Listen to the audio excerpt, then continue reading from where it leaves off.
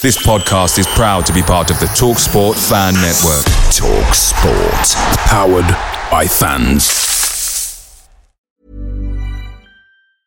Jewelry isn't a gift you give just once. It's a way to remind your loved one of a beautiful moment every time they see it. Blue Nile can help you find the gift that says how you feel and says it beautifully, with expert guidance and a wide assortment of jewelry of the highest quality at the best price. Go to BlueNile.com and experience the convenience of shopping Blue Nile, the original online jeweler since 1999. That's BlueNile.com to find the perfect jewelry gift for any occasion. BlueNile.com. The TalkSport Fan Network is proudly supported by McDelivery, bringing you the food you love. McDelivery brings a top-tier lineup of food right to your door. No matter the result, you'll always be winning with McDelivery. Order now on the McDonald's app and you'll get rewards points delivered too. So that ordering today means some tasty rewards for tomorrow. Only via app at participating restaurants. 18 plus. Rewards registration required. Points only on menu items. Delivery fee and terms apply. See mcdonalds.com. We'll be underdogs again. Villa beat us 7-0, even more than Leeds beat us in league games. Quite rightly, the individuals they have, the team that they are. I know Dean, I know John. Obviously, they're a really great outfit. So we'll be underdogs again. The challenge will start again.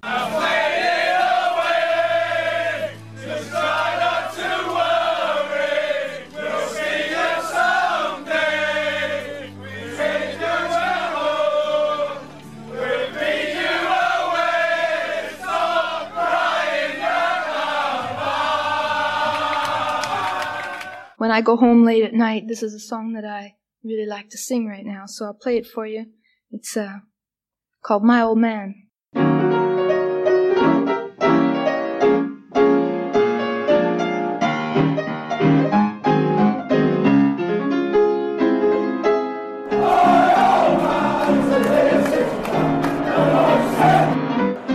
Whelan with a corner then for Grealish on the edge of the box. Oh, what an effort!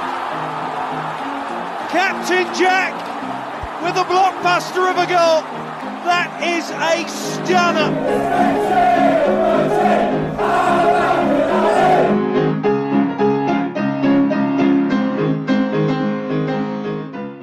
Welcome to the My Old Man Said podcast. I'm David Michael, the editor of myoldmansaid.com. And joining me, two gentlemen coming straight from the boatyard, putting the final touches on the big open-top barge that will be making its way down the canals of Birmingham to Wembley. Max Stokes from the biggest, the greatest Villa YouTube channel, until we launch ours, Villa on Tour. Hello. And also captain of the canal boat, Chris Budd. Ahoy there. Ahoy there, my captain. But how are you gentlemen feeling? Are you Wembley ready? Have you got all your transport? I am. I'm sorted. Tickets? Locked and loaded.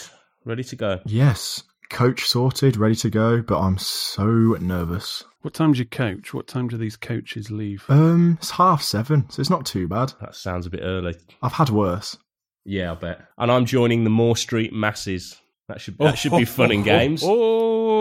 It's like getting on a train in Delhi, isn't it? India. I think so. Just like people hanging off, climbing on the roof. I'm getting picked up, luckily, and I'm actually going to meet somebody tomorrow to give him my ticket. I've been invited by the Football Supporters Federation, who I'm on the national council of, and I'm hosting a table there of, I think, Derby and Villa fans and other football people. But luckily I've got a spot, and I managed to get in a mom's patron who's actually travelling from Australia just for the game, just coming nice for the touch. weekend. So works out nicely for him. So that worked out quite well. One thing you miss out when you do something like that is you might miss out on a bit of atmosphere. But the alcohol will make up for it. Well, exactly. I will be able to drink all through the day finally.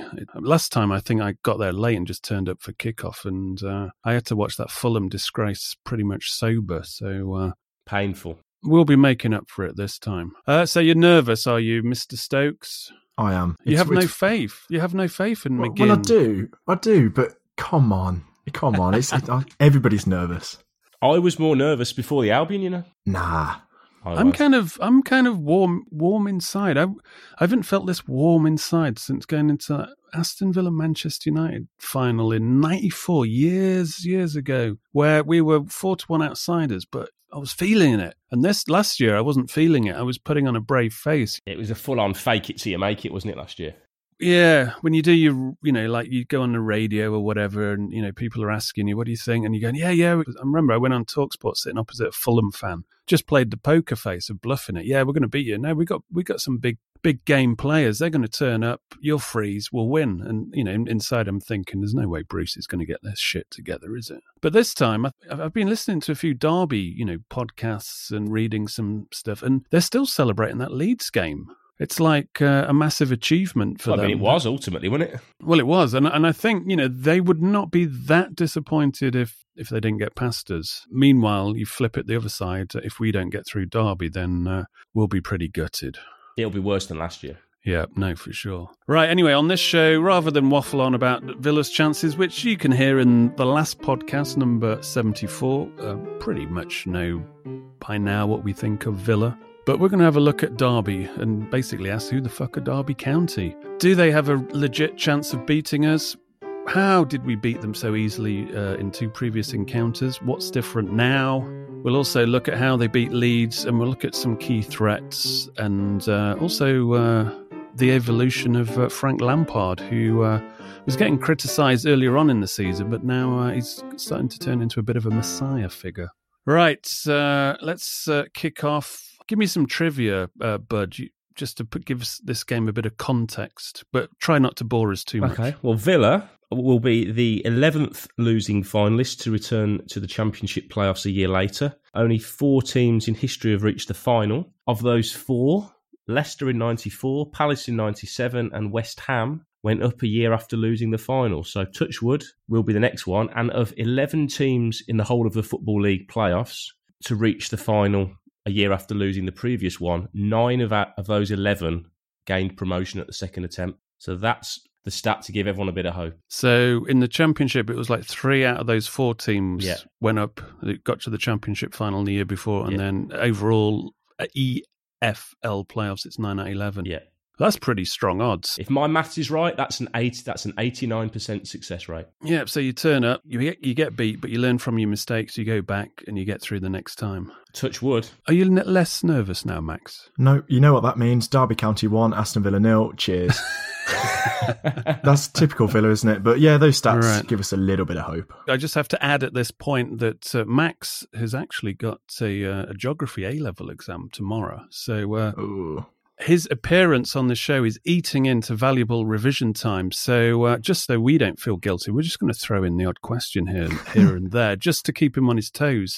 We'll go in the realms of physical geography. We'll start off simply. Just a quick question before we go into Derby. What is the permanently frozen ground in the Arctic called? I have no idea. That's not. Come on, Max. Come on, Max, it's a simple one. The frozen ground? What do you mean? The permanently frozen ground in the Arctic. I don't know. Ice cap. No, permafrost. Oh, yeah. There you go. That's bad, isn't it? You're not going to be forgetting that one tomorrow. Exactly. So far, we've ruined his confidence in Villa, and his confidence in geography's gone to shit as well. Fantastic. Let's get Scott Hogan to do his exam for him. Well, will he even pick up his pen? That is the question. Let's start off with Mr. Lampard. What did you think of Lampard, Max, when he was first appointed? Did you think it was a bit... Because you got this comparison with John Terry. Obviously, Sky are going to go crazy for this. But 2 different routes. John Terry takes the, let's say, the more pragmatic, practical, do the badges by, being a coach first, and let's say a bit more of a grassroots approach, where Lampard, like Steven Gerrard and in the same season, basically takes the bull by the horns and the limelight and starts from scratch. And obviously, he's got a bit of glitter to sprinkle around the place and lift the profile of Derby. But did you think it was like a stunt management choice at the start? Yeah, in a way. I think it was quite common in the summer, wasn't it? You said Steven Gerrard went to Rangers, Frank Lampard went to Derby, Ryan Giggs went somewhere as well. I think it was, all these new managers coming onto the scene. But Scholes went to Oldham, didn't he? Oh yeah, that didn't last long, and Sol Campbell went to Macclesfield. Yeah, but I think he's done a really, really good job, to be fair to him. I think it's taken him a bit of time to adjust, and the Championship isn't an easy league to take your first job in as a young manager, but I think he's done a really, really good job, and he's learned over the season, and he's in a playoff final, so he must be doing something right. Yeah, because I think early doors in the season, fans, as we know, are not patient. Football fans are not patient anymore, especially with social media. And, they were questioning his tactics, and they seem to be a bit open at the start. But when you look at especially their last 12 games, we mentioned that earlier on when we were basically profiling the 4 playoff teams, and they'd scored the most goals of any teams in the last 12 games. I think it was 26 goals. But at the same time, they were tightened up their defence and had only lost one game. I think it was against Blackburn in that 12-game streak. And, our personal experiences as Villa fans are just, 3-0, 4-0, bing, bang, bosh. And so we never looked at them seriously. We didn't even think they would, I didn't think they would potentially get to the playoffs because they started to stutter a little bit with draws at the end. And then Middlesbrough suddenly won the odd game, and you just think, Middlesbrough might grind their way in there. But they pretty much mirrored us in terms of young players. There's a spark there, and now they seem to be well up for it. And did you watch the Leeds game? What were your thoughts from that? Yeah, I saw a bit of it. I thought, I was speaking to a Leeds fan. I think it was just Leeds mistakes, really. I think if you look at the first goal, that's a horrendous goalkeeping mistake. The second one, so the third one was a penalty, but I don't think any of their goals was amazing. Leeds just did the standard Leeds thing and just fell apart. I didn't think, obviously you got to give credit to Derby, but I don't think they were anything too special. Yeah, because Leeds hit the bar as well, which would have made it 2-0 on the night, 3-0 in aggregate, and that was a bit of a game changer as well. Villa have got that iron will to win, like from any situation, which has recently come in the back end of the season. Derby, I think this is just that one game. I think Derby fans are saying, "Oh yeah, we've got balls now," and it's I think it's just based on one game, that Leeds result. And as we know, Leeds fall apart. So how much was it Leeds and how much was it Derby is the big question. But in terms of the Lampard Terry route, Terry in his first season when he was playing, he seemed to spend every given hour at Chelsea in some respect, and most of his Instagram was Chelsea this, Chelsea that. Or swimming shorts. Or swimming shorts. But Lampard has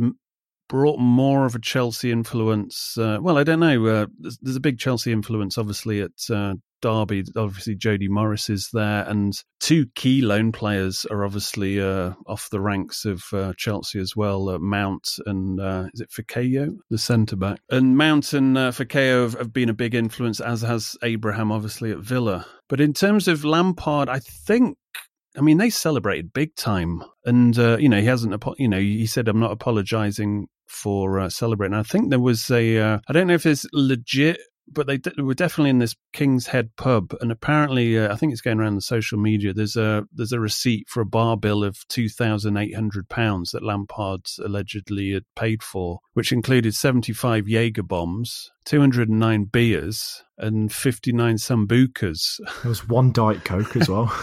Oh yeah, one Diet Coke. That's probably Jody Morris's.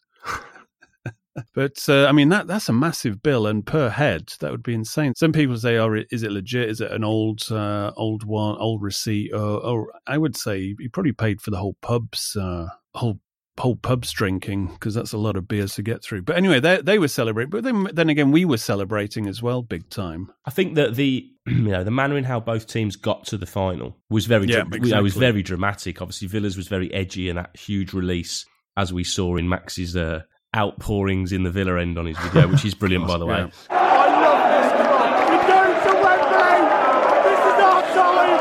This is our club. We're going to Wembley. And Derby, to be fair, because I would have thought most of their supporters, when Leeds took the lead, you're thinking the worst. At that point, you'd think Leeds should see that out. The fact that they didn't was poor. Let's be truthful. Derby have been given opportunities, they've taken them, fair play to that. But essentially, as I think we discussed in the previous pod, it was 2 teams that were just so poor at the back. Because Leeds throughout, even though Leeds were dreadful at the back, they were still cutting Derby apart right up until the last minute. Yeah, because I noticed that when at the stage they were 4-2 down, every time Leeds attacked, Derby's midfield was, when you defend, like if you defended their position to obviously try to get through, you'd traditional 2 banks of 4 or even a bank of 5. You do what Albion did. Yeah, or a bank of 5 and 4 as Albion did. But that second bank in front of the defence just wasn't there. Leeds were just cutting through them straight away. So when I saw that, we're just talking about 2 minutes, 3 minutes of action. I thought, we've just been, from a Villa point of view, sharpening our teeth on this fucking West Brom defence, which, I mean, we were pointing the finger at them going into that game, saying that they were the worst defensive records of all the teams. But when we played them, it was like playing Arsenal, the Invincibles or something. It was, it was almost impossible to penetrate them. And Villa were very frustrated. So we've been practicing against that. And I don't think Derby aren't going to sit back and defend like West Brom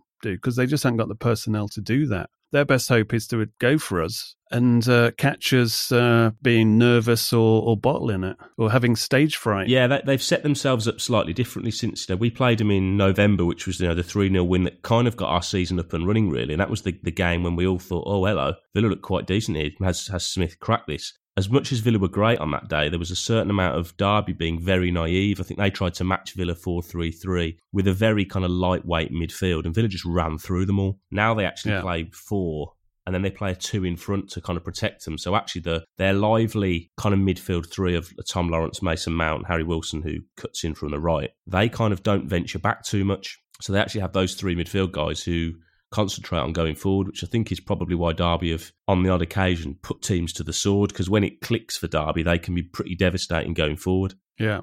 Do they have the protection at the back? It's debatable, especially with, obviously the suspension to Scott Malone at left back, who was part of their sort of turnaround in form, really. I think him coming in has clearly made a big difference to them. Yeah, we'll talk about their team specifically. I just forgot to kind of give it a bit of context for Derby and their fans in terms of where they are. I mean, obviously they've been 11 seasons now out of the top tier, which is something Villa could be staring at if they don't get up this time at Wembley, because we would be pretty much downgraded as a club, I would imagine, because we'd have to obviously get rid of Grealish, and that is essentially, in a nutshell, our financial fair play plan. Oh, yeah. Because no parachute payments next year, probably lose McGinn, no chance of getting Mings. Abraham gone. Wave goodbye to Abraham, and all straight away the spine's been ripped out of the team and you've got to start again. Win, and we can maybe still hold hands with these players next season. But Derby, 11 seasons out, this is the 3rd appearance in the playoff finals. I think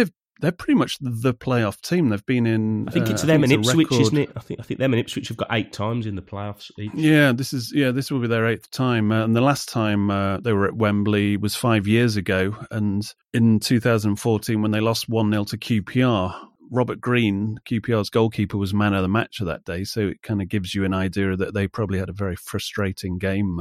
And they actually finished 3rd in the Championship table in that year, so they'd have been extra pissed off. And last season, they were just basically making up the numbers, most felt. But when they beat Fulham in the first leg at home, and they had some early chances at Craven Cottage, but they just fluffed their lines, and then inevitably Fulham got through. But I don't think this is Derby carrying on the momentum and learning from last season. This is really a new Derby team, isn't it? I think it's Derby in transition. Yeah, it's 2 very different teams, isn't it? I think Villa have a little like bit. Villa are as well. Yeah, I think so. It's 2 different managers, 2 completely different philosophies. It's kind of a 2 teams that are in a totally different space to where they were a year ago. But I think, as I said earlier on, I think Derby consider themselves, I think Frank Lampard said it himself, they are basically ahead of schedule of where they expected to be at the end of the season. And this is kind of a bonus attempt. I'd say so, because you'd think he's building something that seems to be working, and it's getting ahead of steam. You think potentially if they can keep this team together, touch wood, we can get the result we need in the final. But next year you could see them being a force regardless. Yeah. Before we go on, let's have a quick Scott Hogan touch count. A Scott Hogan touch count, you ask, but he hasn't played. Well, let's keep this theme of Derby going. And so I want to know, and there's no clues, no hints or anything. I want to know how many touches Scott Hogan has had against Derby County this season. Who wants to go first? I will. Go on then. Oh. So the permutations are endless. He could have played them, I think, maximum 3 times, because he may have played them when he played for Villa and then obviously Sheffield United.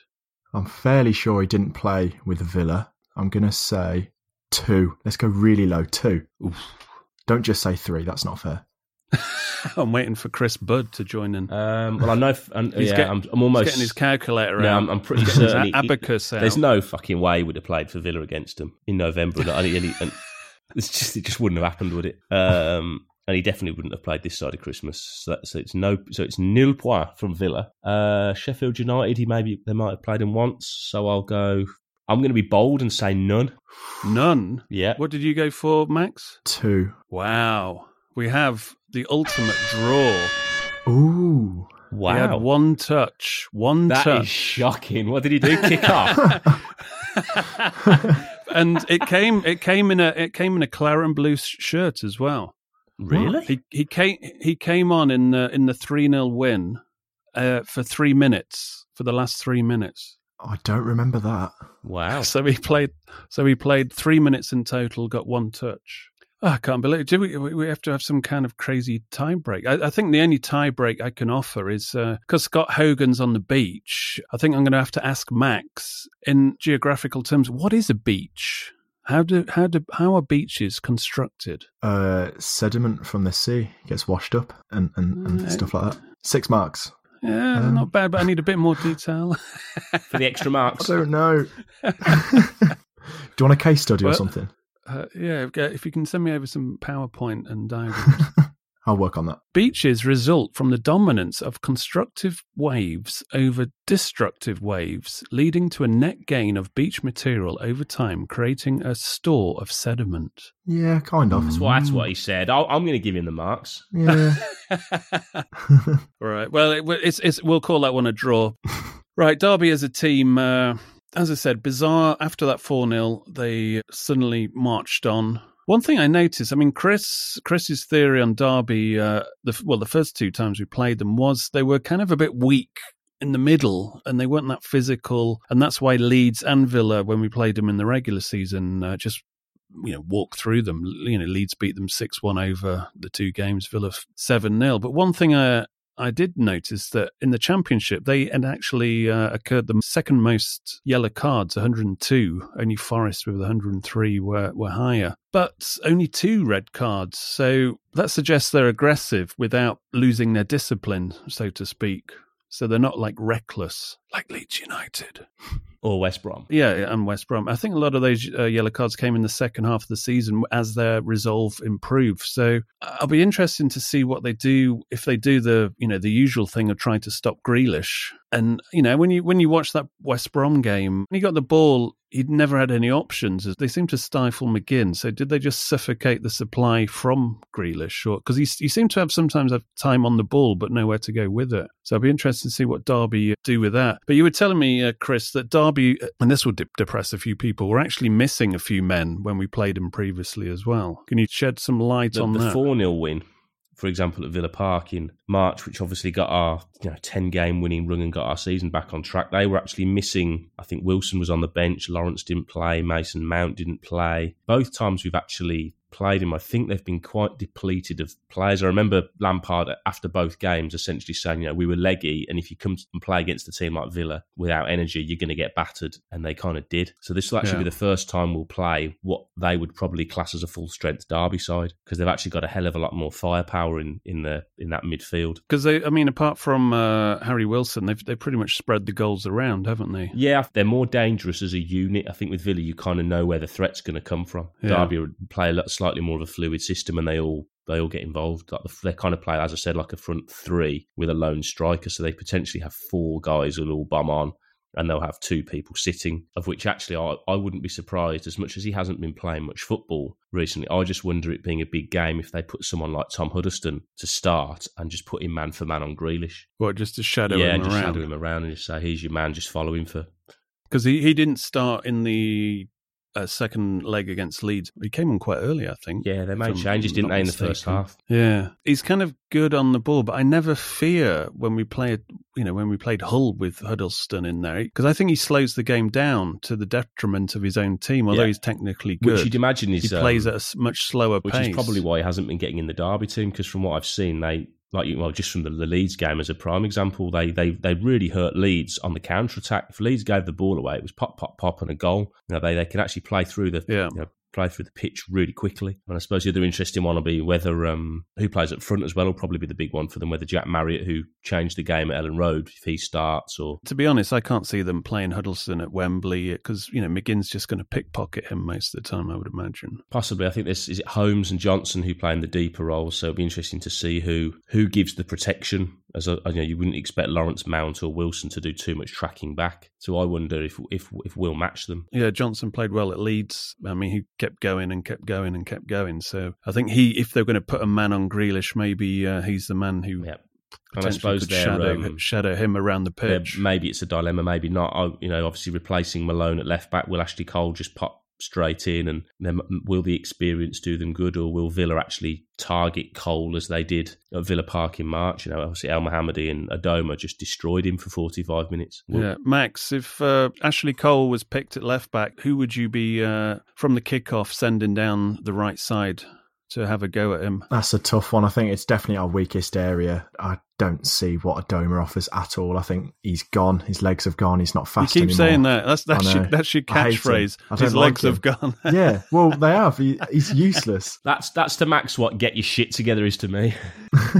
Yeah, I don't like Adoma. People talk about Codger, but don't start him. For me, it's got to be Andre Green. Yeah, he's faster. Whether the occasion might get to him, I'm not sure. Again, Codger and Green, I'd like them coming off the bench, but I don't want Adoma to start. So you can't really win, but I'd start Green. I wonder if Adoma, as he was last year, would be better on the left, and I just wonder if he might put Al Ghazi out on the right and just say, go on, run him ragged. Because with Al Ghazi... They could swap them during the game. Yeah, with Al Ghazi's trickery and pace, and he's got that in product, I think he'd be confident of getting into some really good positions against Cole. Whereas man for man, you wouldn't necessarily think Adoma would give Cole the same option. It might be that Villa just overload him, though, like they did in the game in March, where, if Adoma can get into positions, you've still got El Mohammadi behind him, who actually has probably got a better, has got a better delivery than Green and Adoma combined. Yeah. So it might be that actually our fullbacks become really important in pinning them back. Max, another selection question. I mean, there's only two real factors. Does the opposition make any changes on who you pick? Because there's only a few positions that are really up for grabs. It's like Hourihane or Whelan, and then obviously on the right hand side. Also, do you think the size of the pitch factors in on any of the potential selections Dean Smith will make? I mean, for example, Whelan or Hourihane, or the wings, either or. Yeah, kind of. I think there's only two real positions that were up for grabs, as you said, right wing and Whelan or Hourihane. For me, it's got to be Hourihane. People talk about the Wembley being a bigger pitch, but I think that will suit Hourihane. Whelan, I know he's probably really capable because he's shown it in the run we've been on, but he's got to be Hourihane. I'm a massive fan of him. I don't get it when people say they're not. Yeah. But yeah, it's got to be Hourihane. I think Hourihane works well when he's fired up. I think there's two types of Hourihane. There's the Bruce Hourihane that was shackled. Yeah. And playing a bit deeper, but without really a license to do anything. I mean, I don't know if you noticed. I certainly noticed the first half of that game against Fulham at Wembley. Half of the midfield seemed to have the message that they weren't allowed to cross the halfway line or something because they were very cautious going forward. But I think Hourihane's a different player once he's allowed to get in that final third, and because when he's got his teeth, biting down on the game, he's a different player. He's effective, isn't he? I think the Irish spirit kicks in. Absolutely, and I think he's one of those players that the stats don't lie. He does influence the game when you can get him further up the field. Yeah, I think he'll put himself. He's got the killer end product. Absolutely, and I just think with especially after seeing the second leg at the Hawthorns, where we seemed so unwilling to just put the ball into the box from set plays, just put Hourihane on them and put them under pressure with the likes of Mings and Mings, Tuanzebe, Abraham, etc. Get at them at set plays. I think we're still the team that scored the most goals from set pieces, which could be vital in a game like this, which two relatively evenly matched sides who are going to play a very similar way. They could cancel each other out. It could come down to something like a set play. And I think you don't play Hourihane, as you said with Bruce, you don't play him as the ball winner. I think that's what used to frustrate me and a lot of others, is he'd play him as like a genuine holding midfielder. And that isn't really his game. Yeah. He's not that sort of disruptive player. He's more a quarterback. It's much more of a Smith play. He wants to get his foot on the ball and distribute and start things off, and then he wants to bomb on, which I think this kind of game will suit him, because I don't necessarily think the three lads in Derby will track him unless Lampard says, do you know what, the way we played earlier in the year twice, we can't be quite so naive. We're going to have to be a bit more pragmatic here.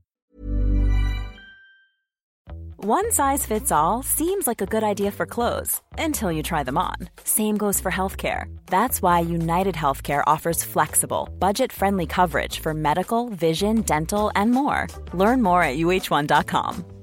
Quality sleep is essential. That's why the Sleep Number Smart Bed is designed for your ever-evolving sleep needs. Need a bed that's firmer or softer on either side? Helps you sleep at a comfortable temperature? Sleep Number Smart Beds let you individualize your comfort, so you sleep better together. J.D. Power ranks Sleep Number number 1 in customer satisfaction with mattresses purchased in-store. And now, save 50% on the Sleep Number Limited Edition Smart Bed for a limited time. For J.D. Power 2023 award information, visit jdpower.com/awards. Only at a Sleep Number store or sleepnumber.com.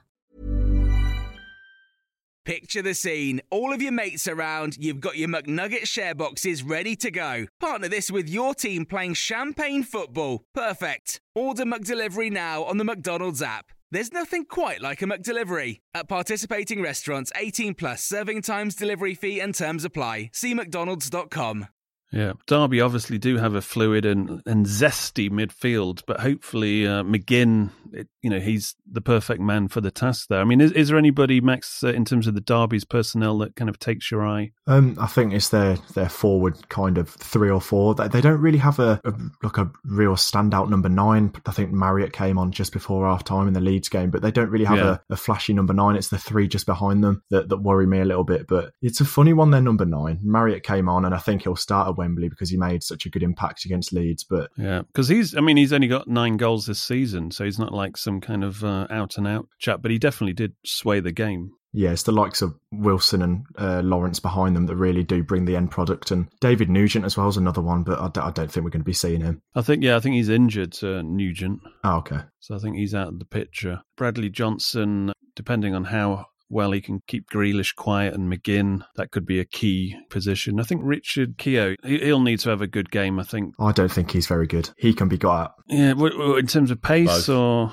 He's just a bit clumsy, I think, yeah. Like Richard Dunn. Exactly like that. I think I look at how Abraham struggled against what was, to be fair, a really superb back 3 for Albion. I thought Hegazi was superb against Abraham and they bullied him. I don't necessarily see Derby bullying Abraham in quite the same way. I think as well the 2 weeks of extra work. Well, he's going against Fikayo Tomori, if I pronounce that right. He's Chelsea buddy, and they've obviously played against each other through the ranks at Chelsea. So you'd imagine if anybody's going to keep Abraham quiet, it could be him. If it's Tomori and Keogh and then Bogle at right back, and obviously Malone, who came in at left back, he obviously won't play, and Cole will probably come in on the back 4. And then, of course, they've got the new goalie, the lad Roos, who came in for Scott Carson, who somehow still plays pro football. Oh, so who? Scott Carson still plays pro football? Well, Keller Roos, my sister actually knows him. So if it gets to penalties, I'm going to be frantically texting her to find out if she's got any dirt on him so I can pass it down to the bench so they can give it to the players to whisper in his ear as they go up. She's such an influencer, aren't you? Any means necessary, Chris. We've got to win this game. That is the theme, isn't it, for Monday? Any means necessary, win at all costs. If we've got to take a young Dutch goalkeeper down, then so be it. I'll happily do that. He's just going to be casualty in the big war. But yeah, no, he's all right. I still haven't formed an opinion on if he's a good goalkeeper or not. He's better than Carson at the moment. I think Carson's had his day, so to speak. The funniest thing about the 4-0 from where I was at Villa Park was when Harry Wilson came on in that game and Villa fans were starting to sing, "You're just a shit Jack Grealish." Didn't he come on after all the damage had been done? It's really strange. Yeah, it was a bit too late for old Harry, I thought. Have you seen much of Harry Wilson? I mean, to be honest, he scored 16 goals, and obviously I've seen some of the highlights and some of his free kicks or whatever. But I haven't seen his impact in the context of this Derby team, apart from obviously. I think he's a very similar kind of player to McGinn. He's got that kind of energy and. He's got a good left foot and can pop up with a goal. So, but I don't think he's as tenacious. I don't think many are. Yeah, no, but I mean, there's a little bit more.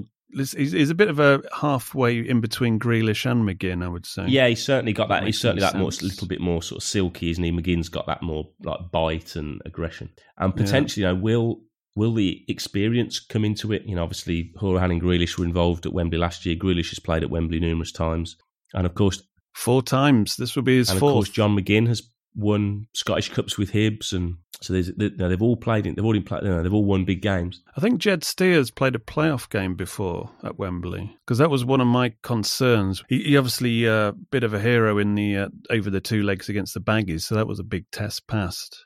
He comes across a really confident guy, though, doesn't he?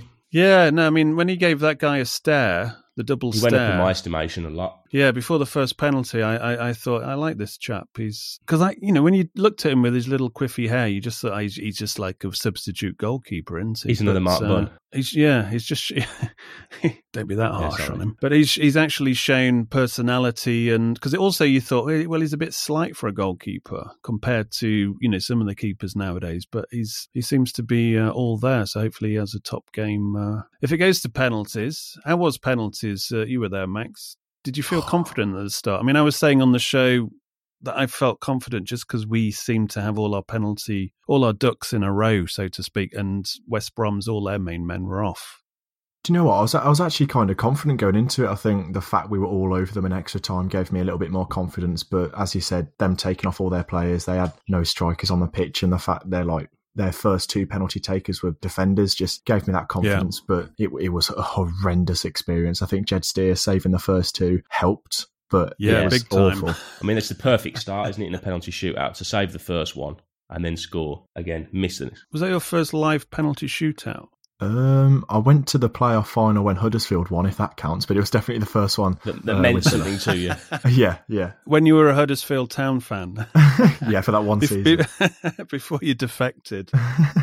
Yeah. What people don't know is Max is just a fan of the Championship, and he just likes to pick a team in the Championship and follow them. Oh yeah, if Villa go up, I'll be a Luton Town fan or something. I mean, the bad news about Derby is that they've proven themselves some penalties. They beat Southampton in the League Cup 7-6 on penalties. And then the FA Cup, they went even deeper into penalties and beat Manchester United 10-9. And they've got some, as we've said, smart players. So I think they will have a bit more depth than obviously we faced from the Albion in terms of takers. But I'm hoping it's not going to get that far. You think the way both teams play, you wouldn't expect it to. I would imagine it would be done in 90 minutes. Yeah.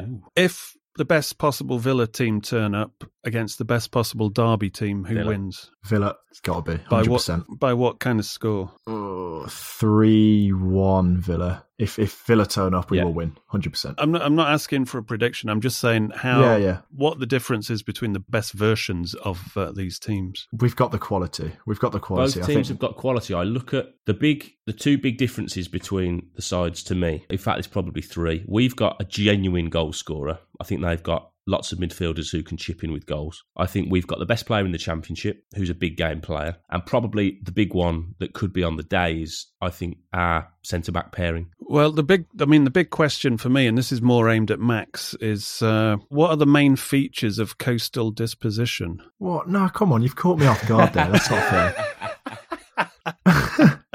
Let's stick to Derby, come on. Can you explain what a spit is? I can, actually. Hey, here we go. It's a longshore drift when at the mouth of the river, the coastline curves and longshore drift continues into the sea and the sediment gets deposited. And then, well, there you go. Yeah, no, I'll accept that. That's pretty good. What about compound spits? Oh, God, I don't know. Anyway, sorry, where were we? Just keeping you on your toes. I've got to keep your brain alive. I'm ready. So, I mean, Villa normally in these games, when we're expecting, they go to sleep for 45 minutes either way. And I still think we could potentially beat Derby unless they run us through early playing, at their best. But I don't know. I'm confident that I don't think Smith's going to let this one slip. And I think Derby fans will be happy to be there. Villa fans are there for a mission. Absolutely. I mean, most Villa fans at this point have had a day out at Wembley. Most Villa fans have also had a shit day out at Wembley. So it's like this time it's very much, let's go there and get the job done. Anyone who was there last year doesn't want to feel like that again. Hopefully both teams in theory will have gone one step better if we can go up. So, but the expectations on Villa. And I think Villa, as you said earlier, Villa have potentially more to lose. I just want to see Villa score at Wembley. I've seen Villa twice at Wembley, and the aggregate scores 5-0 to the opposition. I haven't seen Villa score. I haven't seen Villa score in open play at Wembley since about 1996.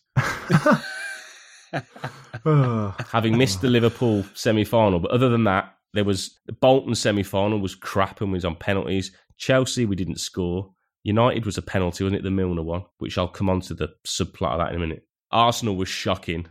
If I hadn't had gone to that game against Liverpool at Wembley, I think I would have committed Villa suicide by now. And that's why I support Luton. Like when I was a kid, Liverpool were the team and everybody supported Liverpool apart from me. And they would batter Villa every fucking game for like, I think it's 12 years we failed to beat them.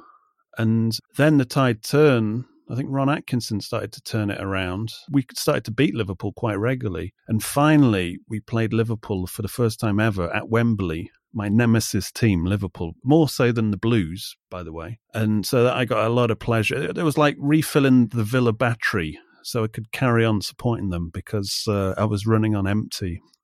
It's a metaphor, by the way. Another physical geography question, or shall we go into the... I've actually only written down half of the listener questions. There were that many. Have any there of the was listeners... actually loads. What we should have done is got the listeners to pose geography questions for Max. Missed opportunity there. But anyway, we'll just go through them quickly. One I have actually written down. I only actually written down about 8 or so, but we'll do them very quickly. Thomas Andrew asks, will Villa get complacent against Derby? I think the fans might. I think Smith will have the players so fucking focused on this one.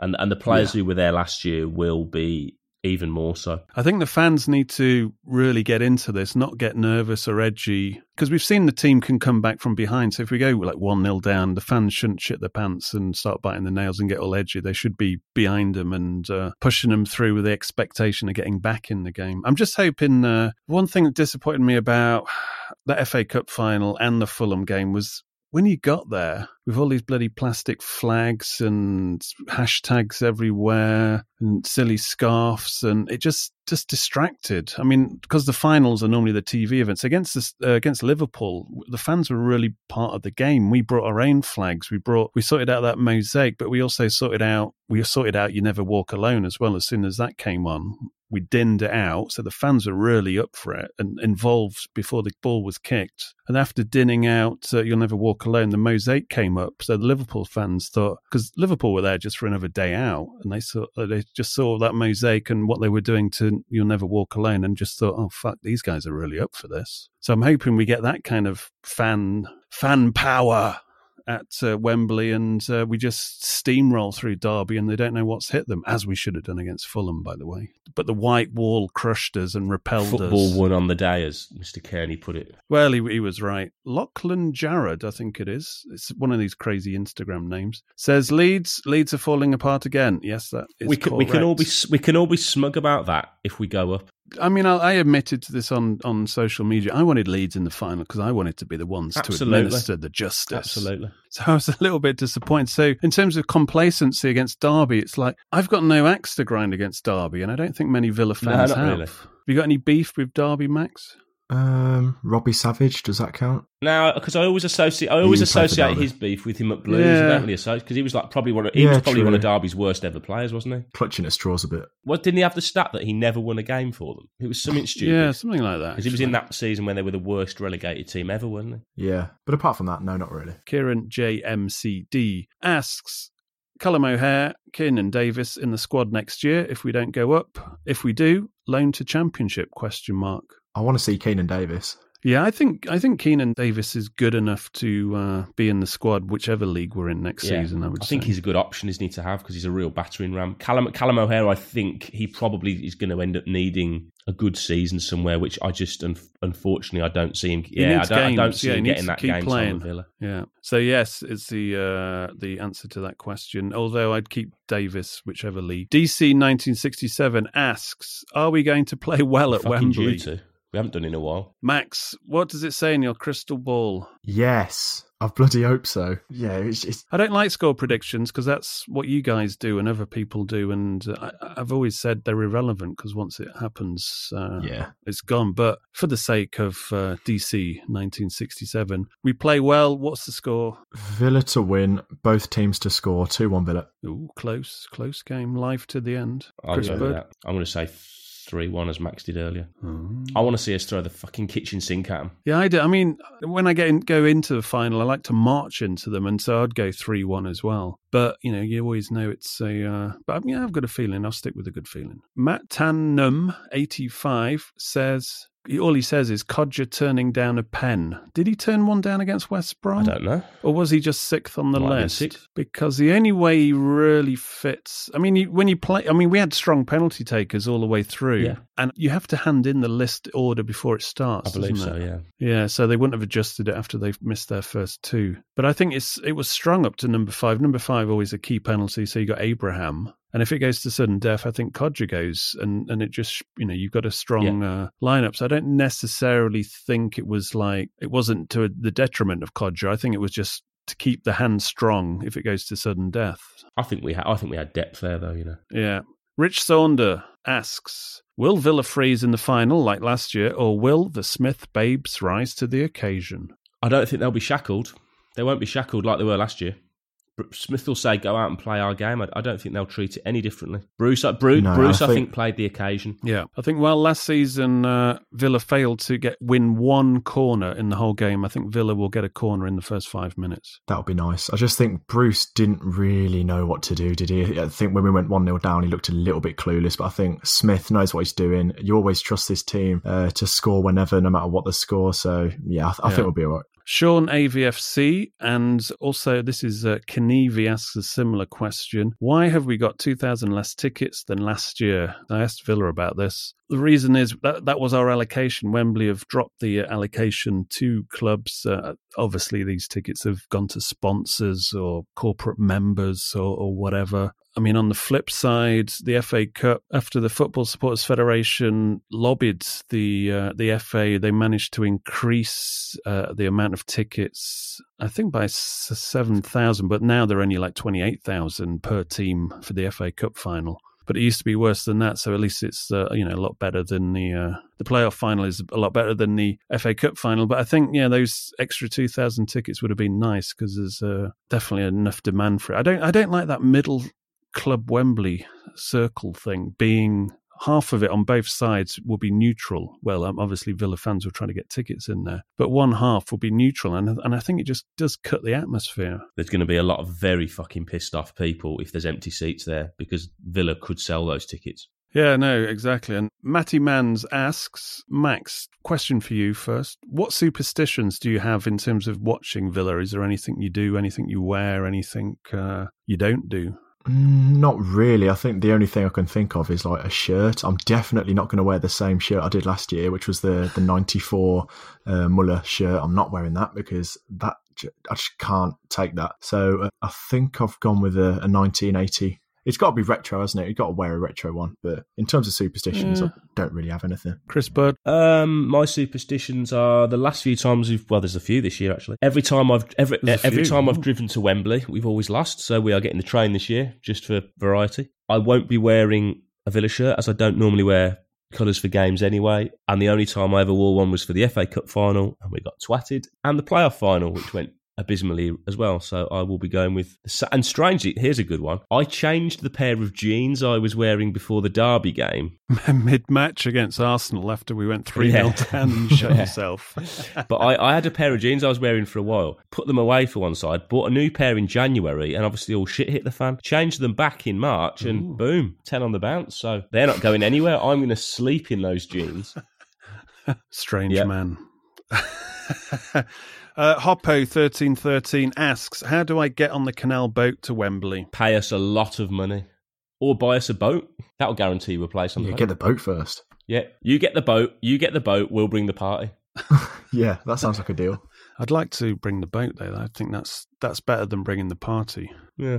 Because not many people can bring a boat. Ethan Taylor, this is the last question I actually wrote down. The rumour of the PSG owner and Aston Villa, I think that was just a rumour that they were looking for somebody in the Championship and, somebody had clickbaited it and threw Villa in there. But I don't think our present owners have got any intentions of selling anytime soon. They've pumped way too much money into not get to the end game now, haven't they? There was talk for a little while, wasn't there, that they might go after someone like Forest, because I know Forest are about to do quite a big redevelopment of their stadium and the infrastructure in general. So I wouldn't be surprised if they'd potentially see someone like Forest as a team they can get stuck into. But yeah, I think Edens and Suarez will be celebrating big time if they win on Bank Holiday Monday, because they can really get going then. Yeah. Because talking about infrastructure change, I mean, Villa Park is very, very dated now, and some of the concourses and at various stands aren't really fit for purpose. We couldn't meet the disabled quota of places if we got into the Premier League, so we have to sort that out as well. I think you get a season or so to do that. I'm guessing R1 would disappear then, and they'd put them by the away fans, as was previously discussed. No, their previous discussion was to rip out, I think it was the last 5 to 8 rows of the lower north. Right.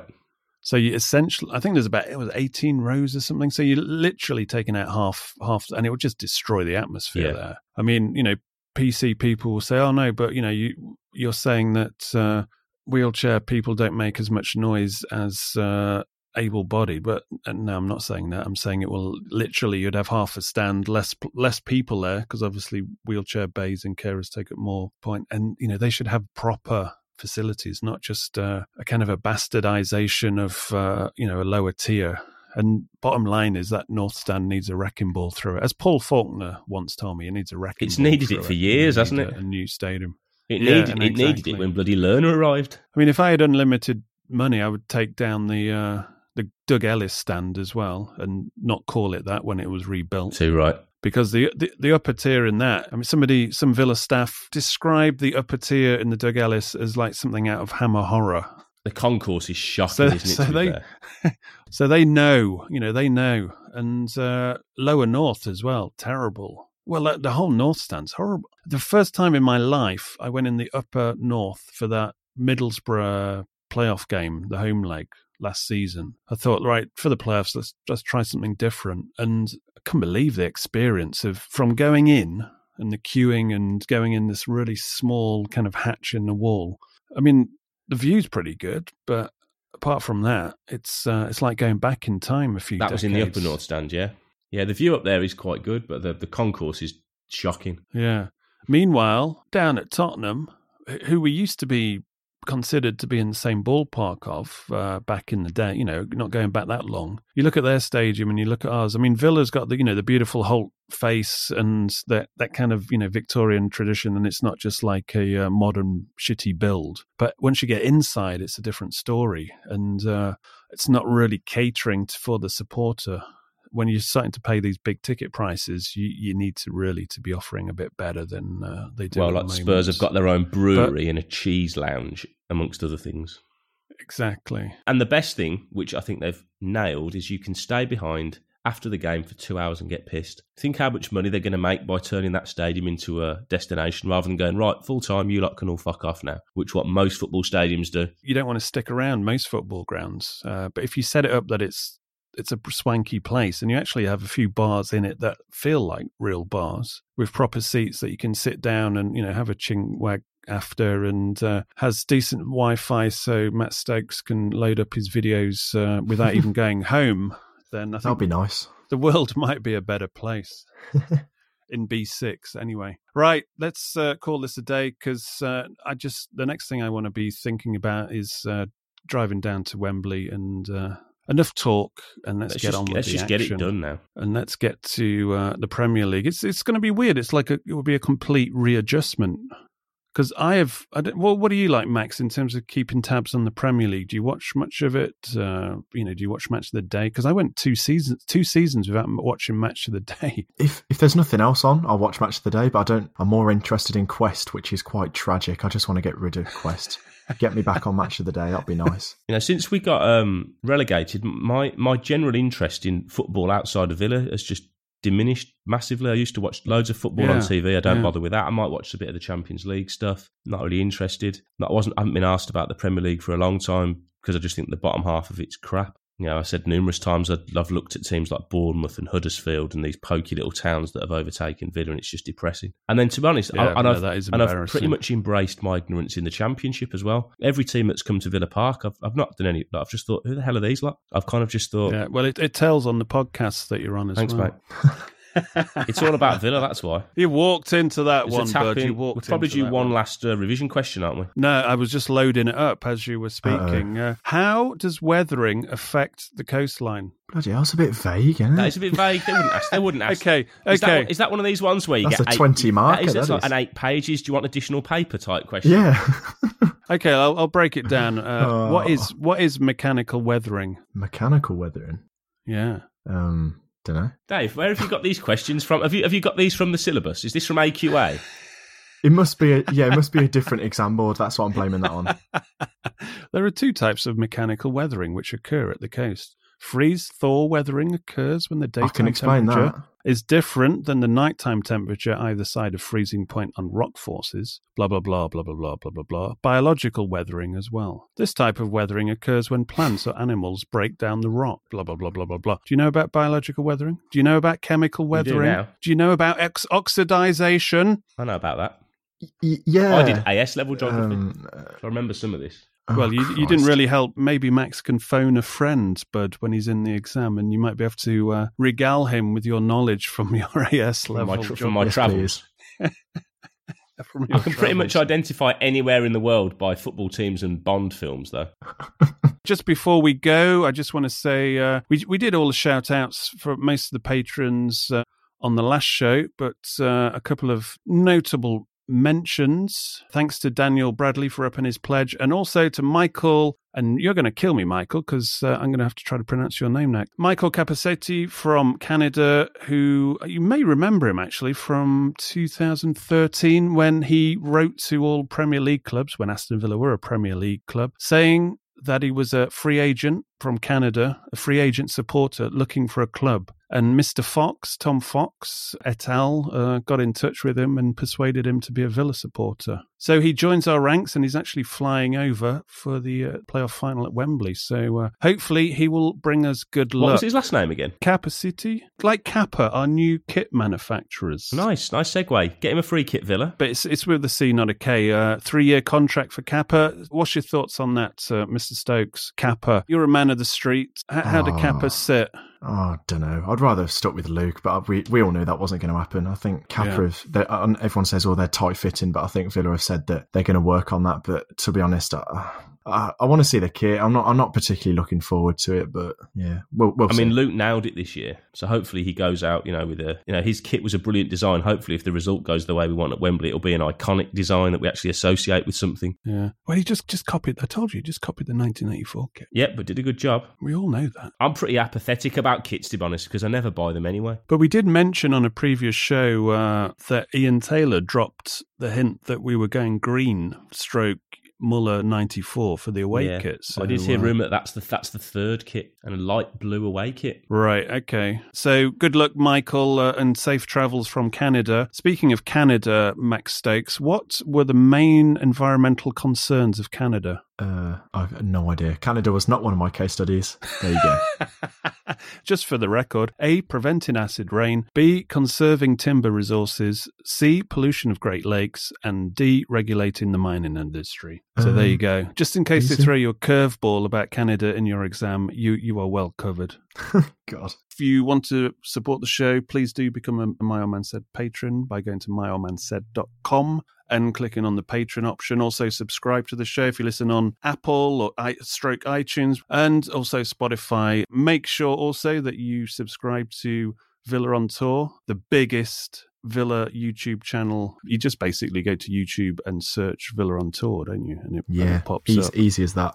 Drop me a subscription. Cheers. I just want to see if you've actually listened to a word we've said. What is the permanently frozen ground in the Antarctic called? Permafrost. Thank you. Good night. Easy. On that note, we will get on our knees and pray to 2 gods. We will pray to the god of football to bring us the harvest of goals that we require at Wembley on Bank Holiday, Monday, the 27th of May, the day before my birthday. And we will also pray to the god of physical geography, praying that he gives Max Stokes safe passages to the land of grade A's in geography. Oh, I'll take a B. Okay, God of physical geography, he'll take a B. Can we transfer the extra bit that we would need to pray for an A on Villa scoring an extra goal, maybe? I'll take that. Right, on that note, it's goodbye from me, and it's goodbye from them. Goodbye. Goodbye. My old man said.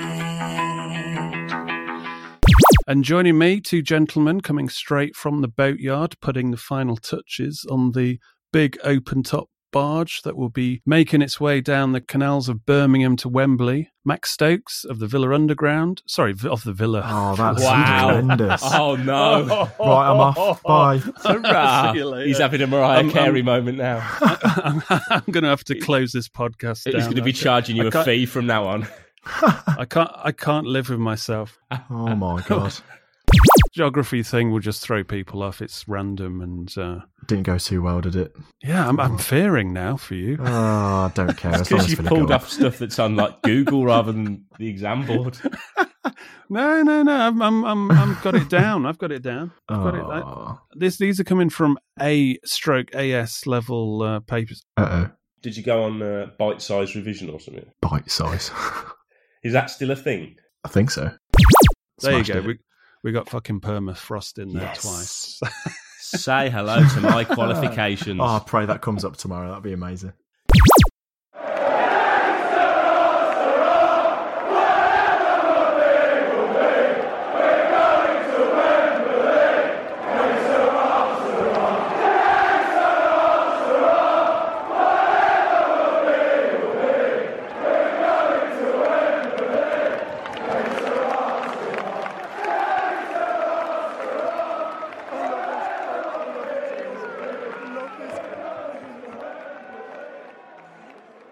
Away days are great, but there's nothing quite like playing at home. The same goes for McDonald's. Maximise your home ground advantage with McDelivery. Order now on the McDonald's app. At participating restaurants, 18 plus serving times, delivery fee and terms apply. See mcdonalds.com. This podcast is proud to be part of the TalkSport Fan Network.